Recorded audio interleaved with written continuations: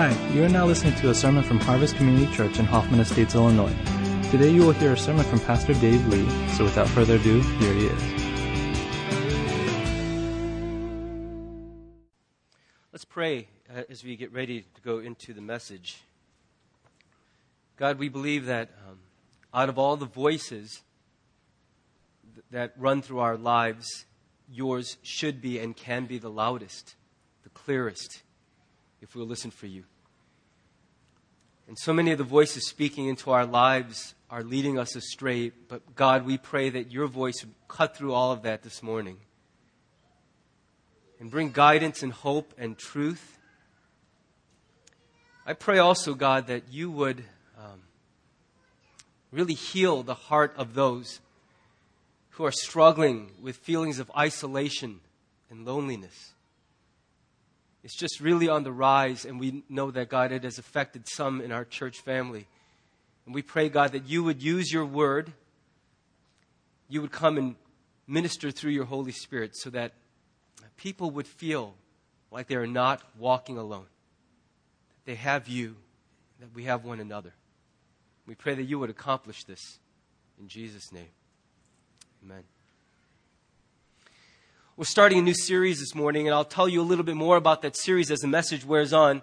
But the title of the message, if we could get this first slide on there. There we go. The title of the first message is Lonely in America.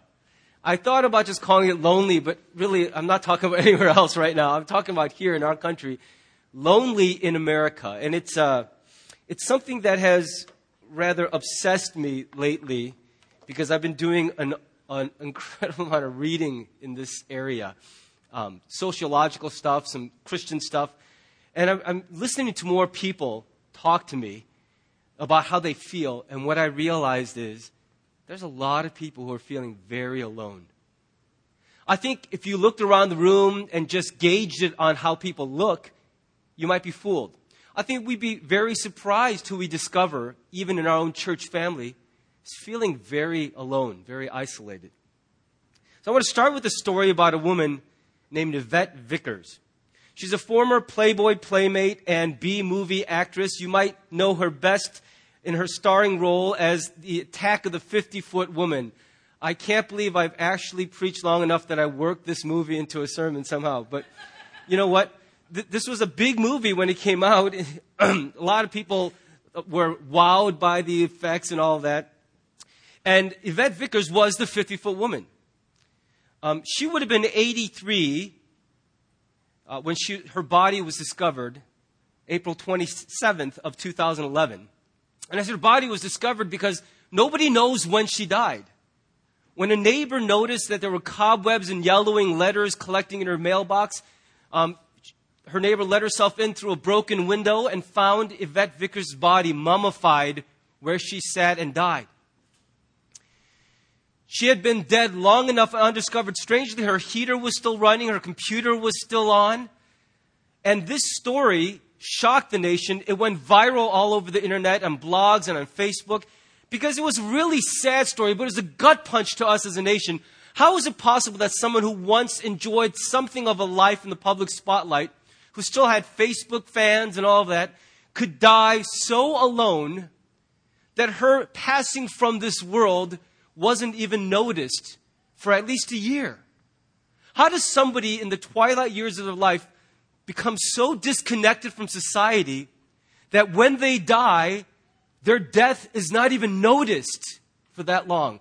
Long enough for her body to become mummified in her apartment. Now, that's a pretty extreme story. My guess is that most of us here are not nearly as disconnected as Yvette Vickers was.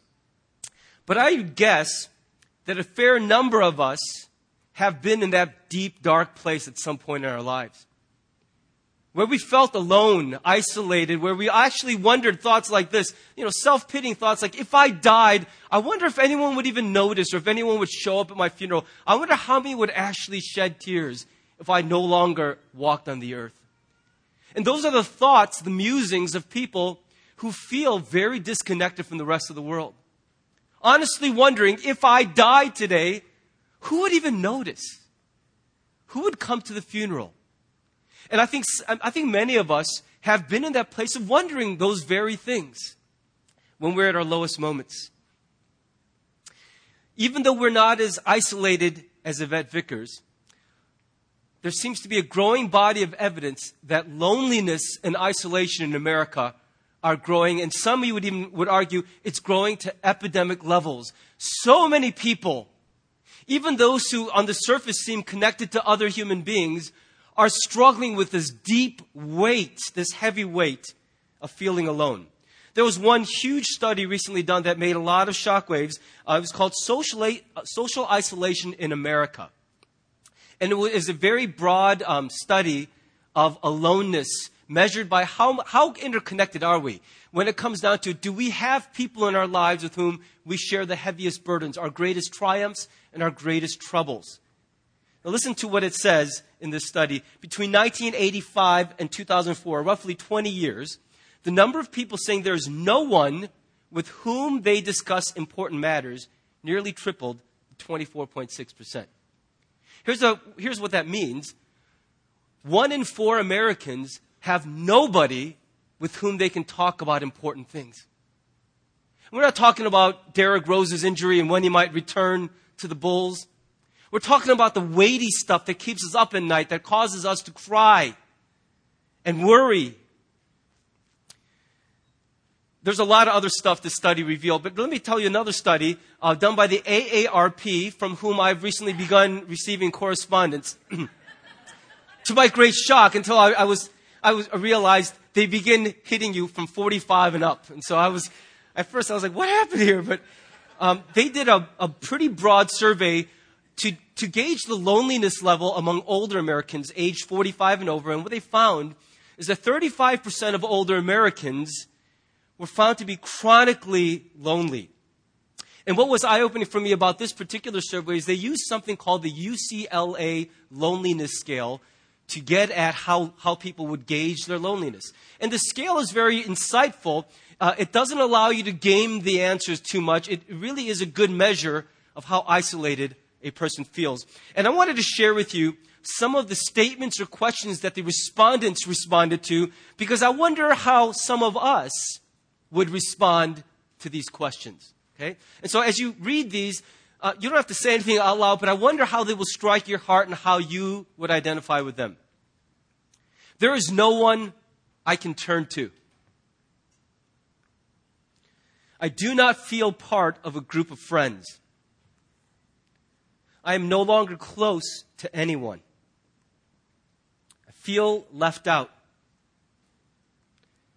No one really knows me well. My social relationships are superficial. And people are around me, not with me. Now, as you read those statements, if you were asked in a survey to respond honestly, how would you respond to some of those things? I mean, would you strongly agree, somewhat agree, disagree, totally disagree? How would you feel about some of those statements? And I think it would surprise us if we got really honest how deeply many people today are affected by these feelings of isolation. Here's another trend that I saw in my study this past couple of weeks. 50% of American adults today are not married. So this is one of the first times in the history of this country that the majority of the adult population are not married. And 28%, nearly a third of American households, are now people living alone. Now, I'm not suggesting that is a bad thing. What I'm saying is that, coupled with the rising trend in stated loneliness, is troubling, because whether you choose to live alone, go solo or not, and many people are proclaiming this trend of single living to be a virtue, a triumph for American culture. Whether you choose to be alone or whether you feel banished to loneliness, the reason it troubles me is because I think Scripture reveals right from the very beginning that we were not meant to walk by ourselves.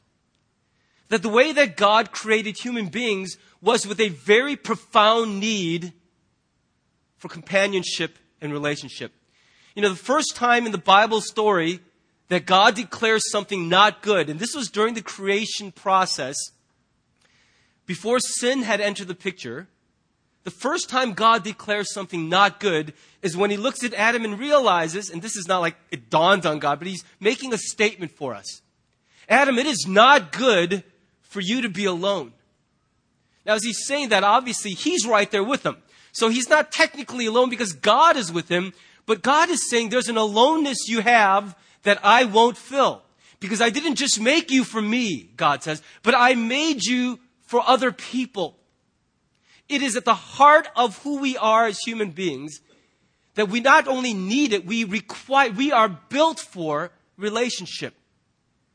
Now, there are some people who say, I don't need people, I'm fine by myself. But if you really dig deep, almost every single case, there's pain behind that position.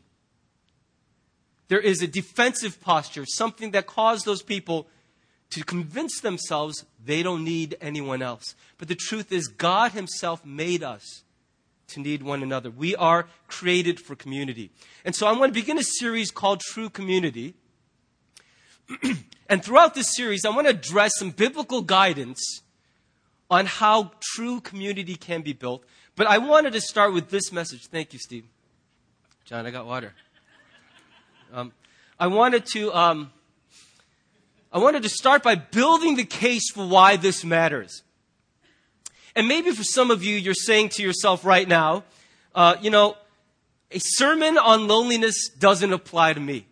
Okay? It doesn't apply to me. Well, I want to give you a few challenges, a little bit of pushback, just in case you're getting ready to check out and say, you know what, I'm pretty full. My dance card is full. I got lots of friends. Talk to other people. So let me just give you a couple of challenges. The first is that you might be in denial. Okay, you might be in denial. And here's why. I think there is a strong cultural bias in America to regard loneliness as weakness. I've been reading a book called The Lonely American, a fascinating book, a sociological study of the phenomenon of growing loneliness in our country. And here's what the authors write. Talking about loneliness in America is deeply stigmatized. We see ourselves as self-reliant people who do not whine about neediness. To wistfully describe how lonely we feel is simply not socially acceptable. And what they're saying, they make this case quite thoroughly, is you look like a wuss if you talk about being lonely.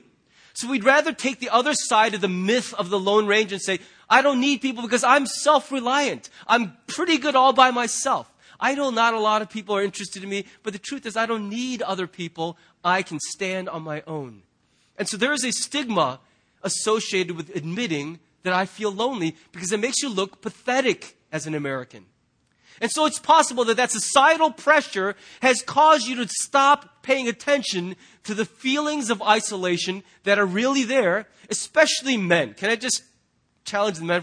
I think men, we hate talking about, I need help. I'm a little lonely. How does it sound to you when I say that as a male? I'm lonely. No matter how manly I say it, it's hard to hear it as an American with American ears and respect what you're hearing. And so it's possible that you've trained yourself to deny that there's any loneliness that affects you. Let me give you another challenge to those who feel this doesn't apply to me. It's possible that you might be too easily satisfied. That you feel all filled up relationally because your requirement for relationship is really superficial. You might say, hey, look, I got lots of Facebook friends. Do you know I have 1,248 Facebook friends? I don't even know who half these people are. Honestly, I might have run into them once on a speaking engagement. They sent a friend request, and I can't scream. I just go, yes, yes. I just friend everybody. Okay, that's how I am. So maybe you've got a lot of Facebook friends. Maybe your social calendar is very active. Maybe there hasn't been a weekend you haven't had a booking in as long as you can remember. And that's great. I'm not trying to look askance at you and say I'm a skeptic, but I'm just saying, could it be possible, though, that if you really looked at the nature of all these plentiful interactions, none of them run very deep at all? Could it be possible that rather than having real friends, what you've done in adult life is collected a network of acquaintances? In fact, you'll know this if when you open up a really serious subject, everyone in the group gets weirded out. If you are a guy who has a lot of buddies and you're at the bar all the time watching the game and eating wings and laughing and joking and talking bad about your girlfriends and wives, and if that's your social fabric, try one day going, hey guys, I just got to open my heart up to you a little bit tonight. I've been going through something and I think I need your support as brothers. Can we just talk? Can we turn off the game and just talk? And I want you to gauge the response from the group. You had us going. We thought you were serious for a second there, weirdo. That's probably what's going to happen in 90% of the male groups of friends in America. That's not a scientific number, but I just watch men fellowship. I'm engaged in male fellowship, and I realize it's frustrating. Even while I'm in the midst of it, I'm thinking, gosh, I wish there was something more, but I don't know how to break into that something more. How do we turn this around from sports talk or tech talk to the really meaningful stuff? And so it's possible that you feel like you're totally okay relationally because your expectations and your standards for a relationship are very thin. The truth is, for many of us, we say we have lots of good friends. That's a statement of historical fact. Because when we're younger, when life is simpler, we do have really good friendships. But how many of you, here's a great question. Those of you who are middle-aged and married, if you're getting married all over again today, who would be your bridal party? Who would be your best man? Your groomsmen? And chances are, for a vast number of American adults, you'd have to think back to, all right, who do I really know from way back? Who do I have the longest history with? Not who is actually walking with me in this important way right now. I have drinking buddies, I have football game buddies, but who's really my friend, honestly? The one who won't push me away when things get a little weird and I start needing this person. And so it's possible that you are just too easily satisfied, and that's why you don't feel like there's a problem at all. Now, I'm not trying to create problems where they don't exist. If you're still okay, go ahead and zone out. But here's the last challenge. Nobody should zone out now. It's possible that you just might be missing the loneliness of others. Maybe you actually are great. But isn't it possible that someone right in front of your face is dying of loneliness? And part of the reason they feel alone is because they perceive in you a total apathy and disregard for what they're feeling. I know some people who are married and their spouse is the person who makes them feel the loneliest. Is it possible that you are totally satisfied, so you become like the person in a third world country shoveling food and going, I don't get what the big deal is about global hunger. I'm full. I'm so full. In fact, I'm too full.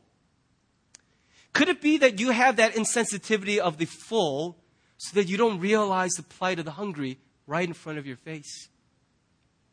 And so I'm going to challenge you a little bit. If you think this doesn't apply to you, I can't see how you could hold that thought any longer in your heart. Maybe you're doing great relationally, but I'll bet you every one of us, right in our orbit of influence, have people who we think are okay because we only see them superficially.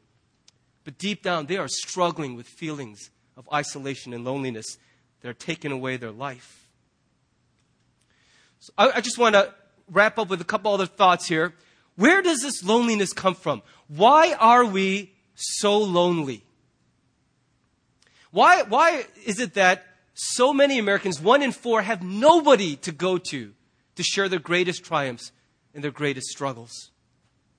Why is it that a third or more of our older Americans entering the twilight of their lives when they should have a full spectrum of relationships built over their lives? Why is it over a third of our older Americans are walking over that hill alone? Where is all this aloneness and loneliness coming from? And I will acknowledge that alone and lonely are not the same thing, but they are more related than we like to admit. Well, it's such a big question, so complicated in addressing it, so I'm not going to pretend I have all the answers, but I want to share with you at least 2 reasons I think are contributing. And the truth is that I think a lot of the loneliness is inflicted on us because so many people who have their dance cards full have stopped noticing those who aren't dancing at all. And so I think that's a part of the pain of loneliness for many of you, is that other people seem to have it all together and they have all their friends, but no one ever notices that I go home alone every week, that I'm never invited to any of the parties. No one seems to notice, and that's the part of it that hurts the most for you, is everybody's collective disregard for your aloneness. That the only time I'm ever at a social function is when I'm the one organizing it. Nobody ever invites me to anything. So I understand that some of your loneliness is inflicted on you by the insensitivity of the collective. And I don't want to just steamroll over that. We're going to address that dynamic head on during this series. But I also want to acknowledge that a lot of our feelings of isolation are self-inflicted. A lot of the books being written share and echo the same sentiment. The loneliness that's growing in America is something we're doing to ourselves in large part. And so let me give you a couple theories for why we're so lonely. And I think they both reduce to an idolatry, making idols of good things which have become primary things, greater things than anything else. The first idolatry I want to talk about is idolatry of success. I don't think it's very hard for the American dream to become something like a nightmare for a lot of people. Where you stop chasing the golden egg and you realize it's become like a form of bondage. And you work and you work and you chase, and no matter how many times you catch something, you never really feel like you can stop yet. And after all, you realize you're no longer in control of the race, but somehow it has started to control you. In fact, some people work so hard at acquiring things that they never have time to actually use or enjoy. Do you know how many times I've talked to guys about my desire, my dream to have a small boat one day? They said, I had a boat. I rarely meet guys who have a boat. Everybody I know had a boat. They're like, I had a boat. It was in my little fantasy land. I would go out with the family and water ski on weekends. Problem is, it just never happened. I was so busy working to pay for the boat, we never took the boat out. And after a while, I'm like, why am I paying every year to dock this stupid thing? I'm just going to sell it and get my money back. I think that's a part of the cycle of the American idolatry of success. Listen to what the authors of The Lonely American said.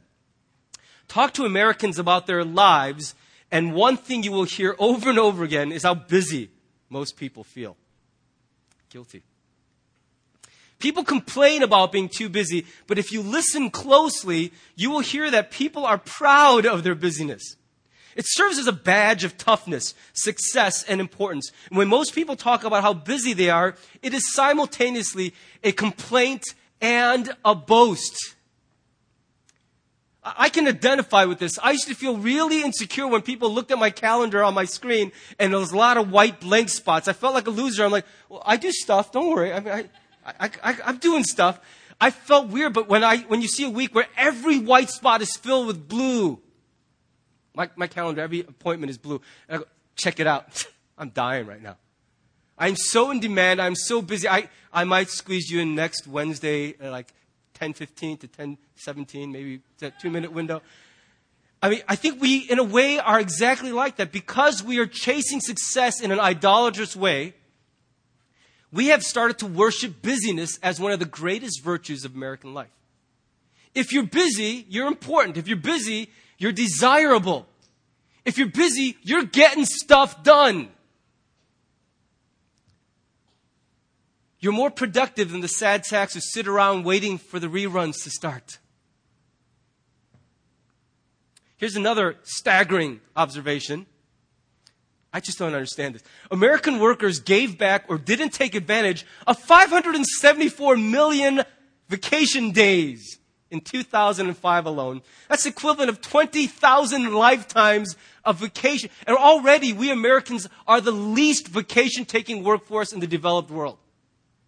In France, I think they get like 7 months of vacation a year. Australia, I think they go to work like 10 days a year or something like that. And here we are in America, we're already like, we think 3 weeks of vacation is a great boon. And even then, we're not even using half of it. We're giving away 20,000 lifetimes worth of unused vacation days because we are so busy working.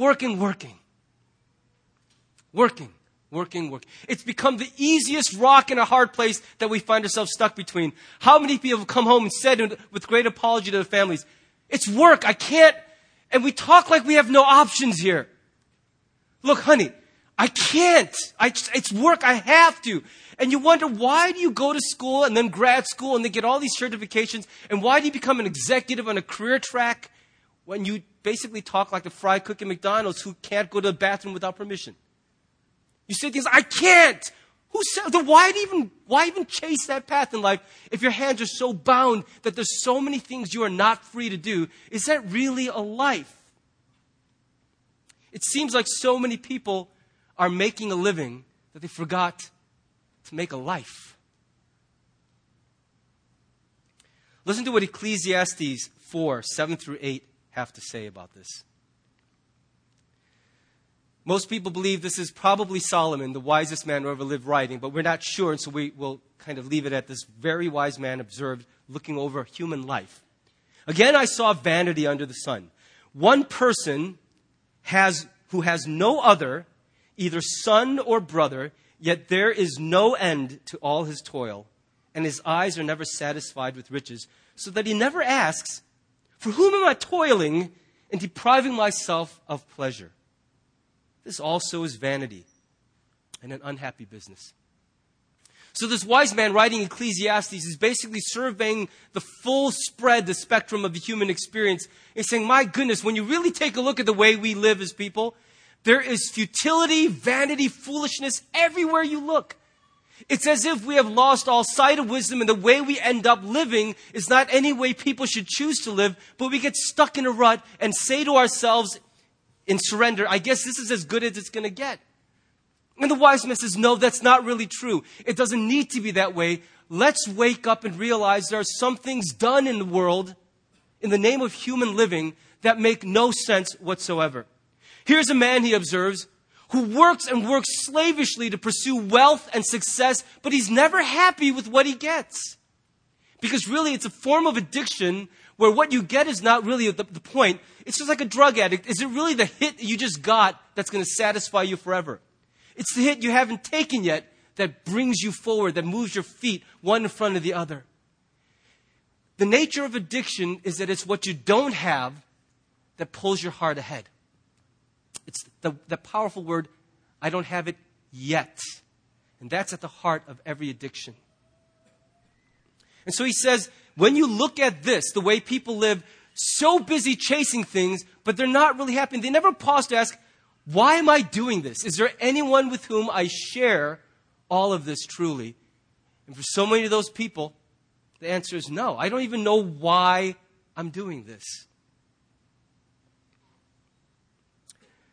He calls it vanity and an unhappy business. You know, I was reading a blog by a conservative writer named Rod Dreher. And recently he had a sister who died of illness. And he's originally from a very small town, but he's lived in large cities most of his adult life. And he went back to this small town, St. Francisville, Louisiana. It's really deep in the bayou. It's really small town in America, like 2,000 people in the whole town. And going back and watching and helping his sister pass from this world, he watched the value of small town life and community in a way he never really experienced in his city living. And he made the big decision to scrap everything and move back to St. Francisville with his wife and his children. And it erupted this firestorm of emails, this flood of emails of people going, oh my gosh, it's awesome that you even have a small town to go to. I don't even know where I'm from anymore. My parents moved to like 8 different places. The house I grew up in, somebody else owns it. Where am I from? Where would I even go back to? And so many people wrote. And I read a lot of these comments that people had left on his blog. But here's one of the most poignant, heartfelt testimonies from one of his close friends. Listen to what he wrote. Everything I've done has been for career advancement. Go for the money, the good jobs, and we have done well. But we are alone in the world. Almost everybody we know is like that. My family is all over the country. My kids only call if they want something. People like us, when we get old, our kids can't move back to care for us if they wanted to because we all go off to some golf resort to retire. Listen to what he says. It's hell. This is the world we have made for ourselves. It's the kind of observation you can only make when it's too late to change things, isn't it? This is the life, the world we have made for ourselves with this idolatry of success. I'm not suggesting that success is a bad thing, that you should be slouchy at your work to get more time with your family. What I'm saying is the idolatry of anything will rob you of your life. Be successful, but don't make an idol of it, because it will cost you in the end so much more. There's another idolatry that I think we're in the grips of. The authors of The Lonely American further write, related to the idolatry of freedom, our lives are spent in a tug of war between conflicting desires. We want to stay connected. That's true, but we want to be free. How do you have both? See, somewhere in our hearts, we watch the movies and we see a group of friends lounging around in Napa Valley with glasses of wine, laughing and telling old stories, and they seem to really know each other. There's no need for explanation. And you think, man, that just looks so attractive. These people don't just seem like acquaintances. They seem like they would really be there for each other, and they know each other, and they know the rhythms and the voice inflections, and they know enough to say, hey, listen, something is wrong, isn't it? And we long for that. We want people to know us that deeply. We want to know someone else like that. Why do you think the show Friends was so huge? Now, I don't know. I'm not entirely convinced that show was about friends, but it was about the best American approximation of Friends today, maybe. And it had a long running. Every major actor in that series was making like $1 million an episode. Why? Because it touched on something. We all want to be a part of something like what those guys have. When Joey acts like an idiot and everybody else is still cool with it. And I wish we had something like that. And we were envious of those people. And so rather than forming friendships, we watched people have a fake friendship on TV for like 8 years or something. It made them very wealthy for mimicking friendship on the television. See, built into true community is this strange tension that the very thing you want will cost you another thing that you don't want to give up. See, to enter into a relationship, there is always a price tag. When you get on your knee and ask a girl to marry you, she's having to say, I will not say yes to anyone else now. That's a cost. Because there might be another guy who's cooler who might ask you next year and you're like, darn it. The nature of all relationship is that it costs. There is a price tag. And one of the great costs is freedom. See, I think we all love the idea of being on our own. We can hit the open road, no entanglements, no attachments, no obligations. I like the idea that I looked at my calendar and my next 18 Saturdays are wide open.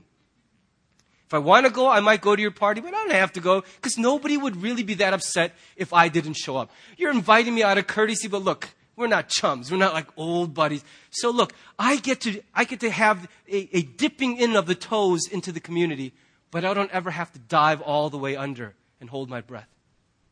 Now, I think that's a very enticing scenario that so many Americans are pursuing. It's a myth. It can't happen. You can't kind of have community and kind of have freedom. Both of those things are mutually exclusive. If you want community, it's going to cost you your freedom. And if you want your freedom, it's going to cost you community. I don't see any other way around it. Freedom is one of the greatest gifts God gave to us. And in Jesus Christ, we were given a kind of freedom that was previously unavailable to the human race. Listen to what Paul writes about the nature of freedom.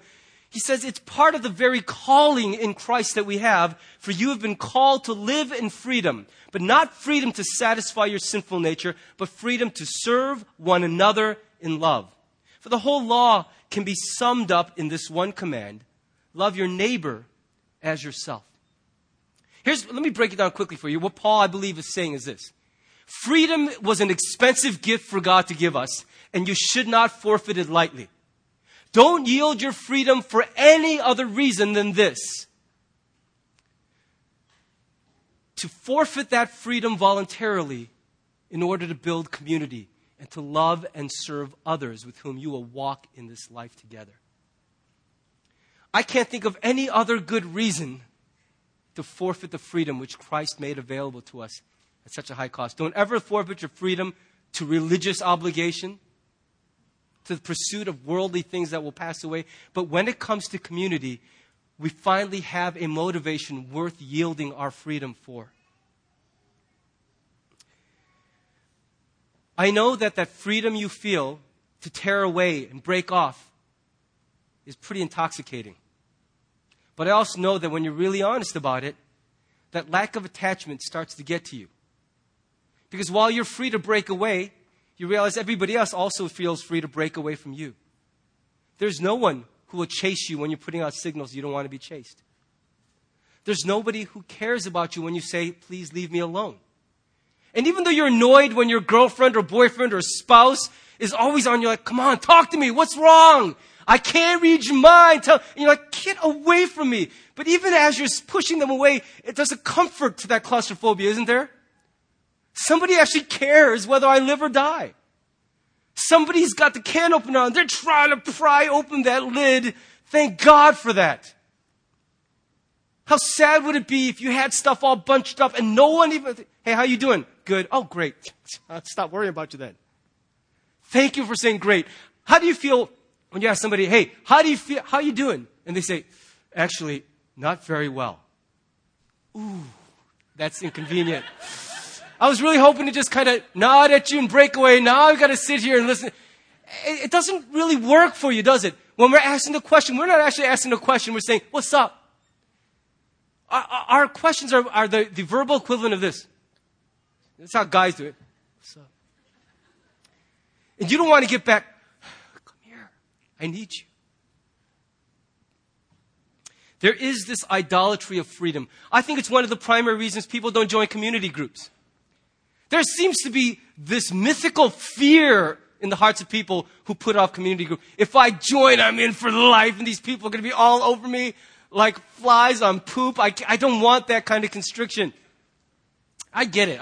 I know that feeling of wanting to put out a force field. But I also want to let you know, while I understand your desire for freedom, you're missing out on something that could be great in your life. And you're missing out on something that God has put in your life that will provide something you won't find anywhere else. So I want to really encourage you to think about how much you worship the freedom that keeps you and everyone else at arm's length from one another. So we're trying to do a little bit more focus on next steps, give you guys a chance to respond to the message. And I'm going to bring the plane in for a landing with just some concrete next steps. Gasp. It's almost done. It's only 11:30. What should we do?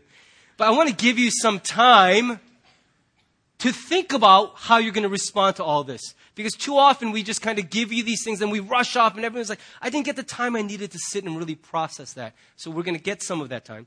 And I want to give you a few suggested responses to a message like this. The first is, would you honestly evaluate the loneliness in your own life? I don't want to accuse anyone of being in denial, but you'll know if you really ask the hard questions whether you're in denial or not. And maybe shame keeps you from admitting that you're lonely.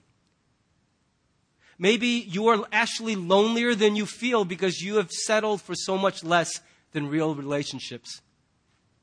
Maybe what you'll find is, as you're entering your twilight years, you've created a loose network of buddies and dudes and coffee shop chatty girlfriends, but you don't really have that friend of my heart. One of the startling things I read in these books was that the greatest loss of relationship in American life is outside of the family. We still have fairly decent relationships within the nuclear family, but more and more adults are not finding deep friendships outside of the home.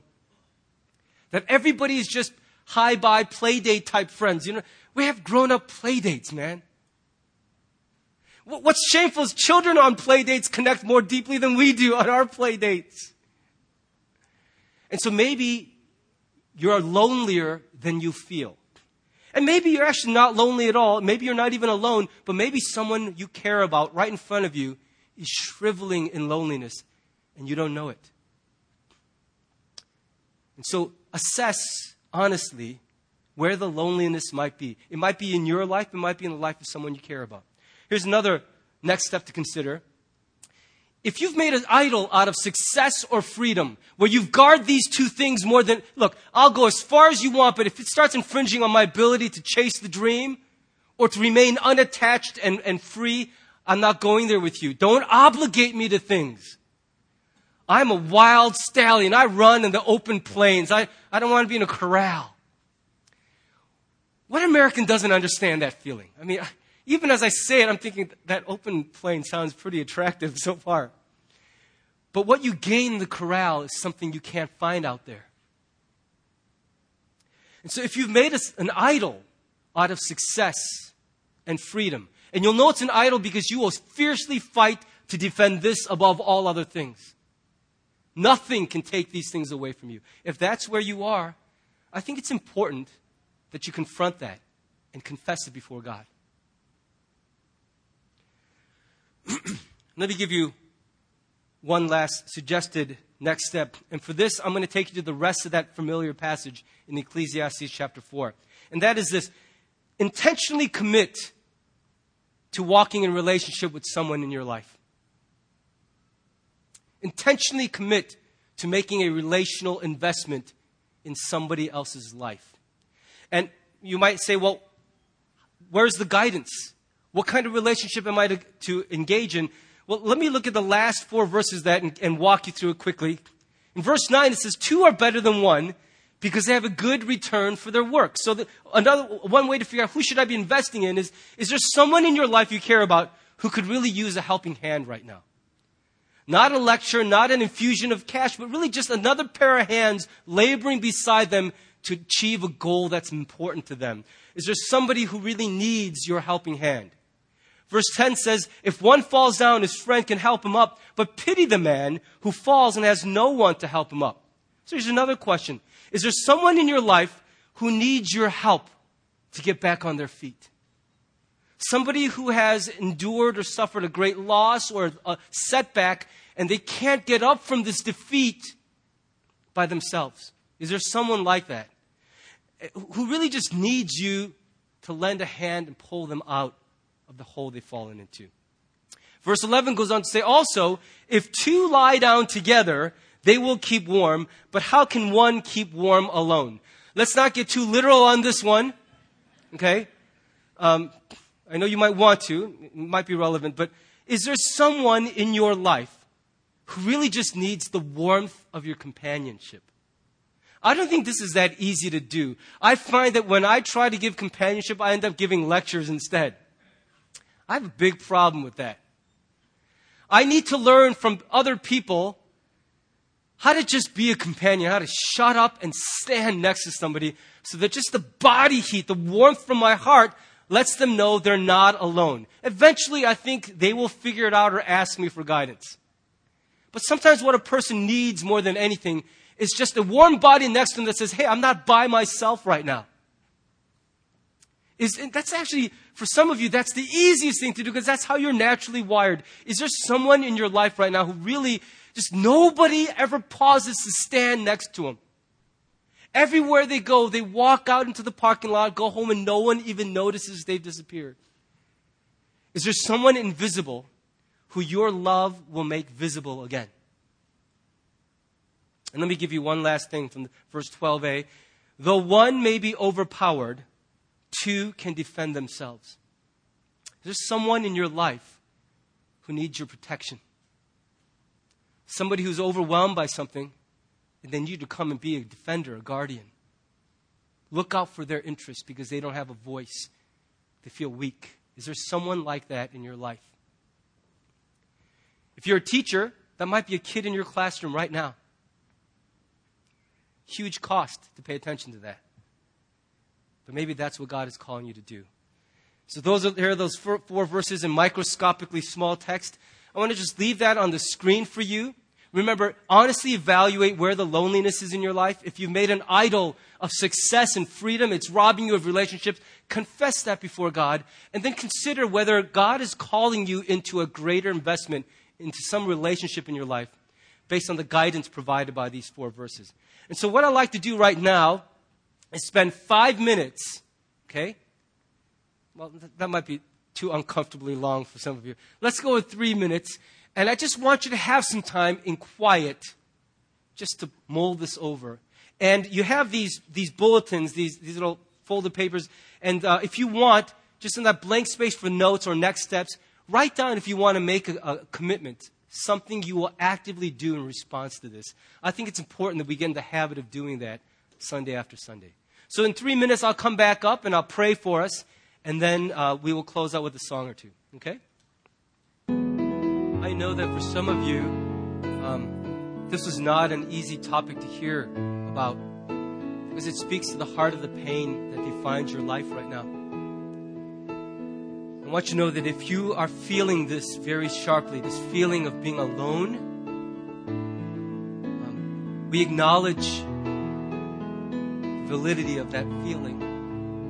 And I want you to know, more important than what we acknowledge, God sees what you're feeling. He understands. Our God is no stranger to feeling alone. He hung alone on that cross. No one could go there with him. It was probably the most alone anyone has ever been, so that he felt forsaken. But I also want you to know that there is a ray of hope found in God's Word. And we're going to go after true community with great vigor through this series, looking at what God has to say through His Word to guide us into more meaningful connections with one another. Because He hung on a cross to make possible a new community, a deeper level of relationship than was ever possible before. And we want to honor Him by building that kind of community here among us. So God, we do pray for your help, that by the power of your Word and the power of your Holy Spirit, the nature of relationships at this church would radically change. And we pray for your loving care to be poured out on those who feel very alone, struggling to find their place in this family. That over the course of this series, you would work in our lives to embrace one another so that everyone who wants to can find family and home in this place. We pray it filled with faith and hope in Jesus' name. Amen.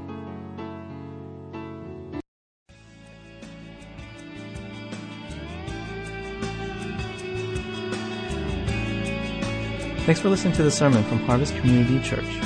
If you would like more information or have any questions or comments, check out our website at harvest-community.org. Thanks for listening.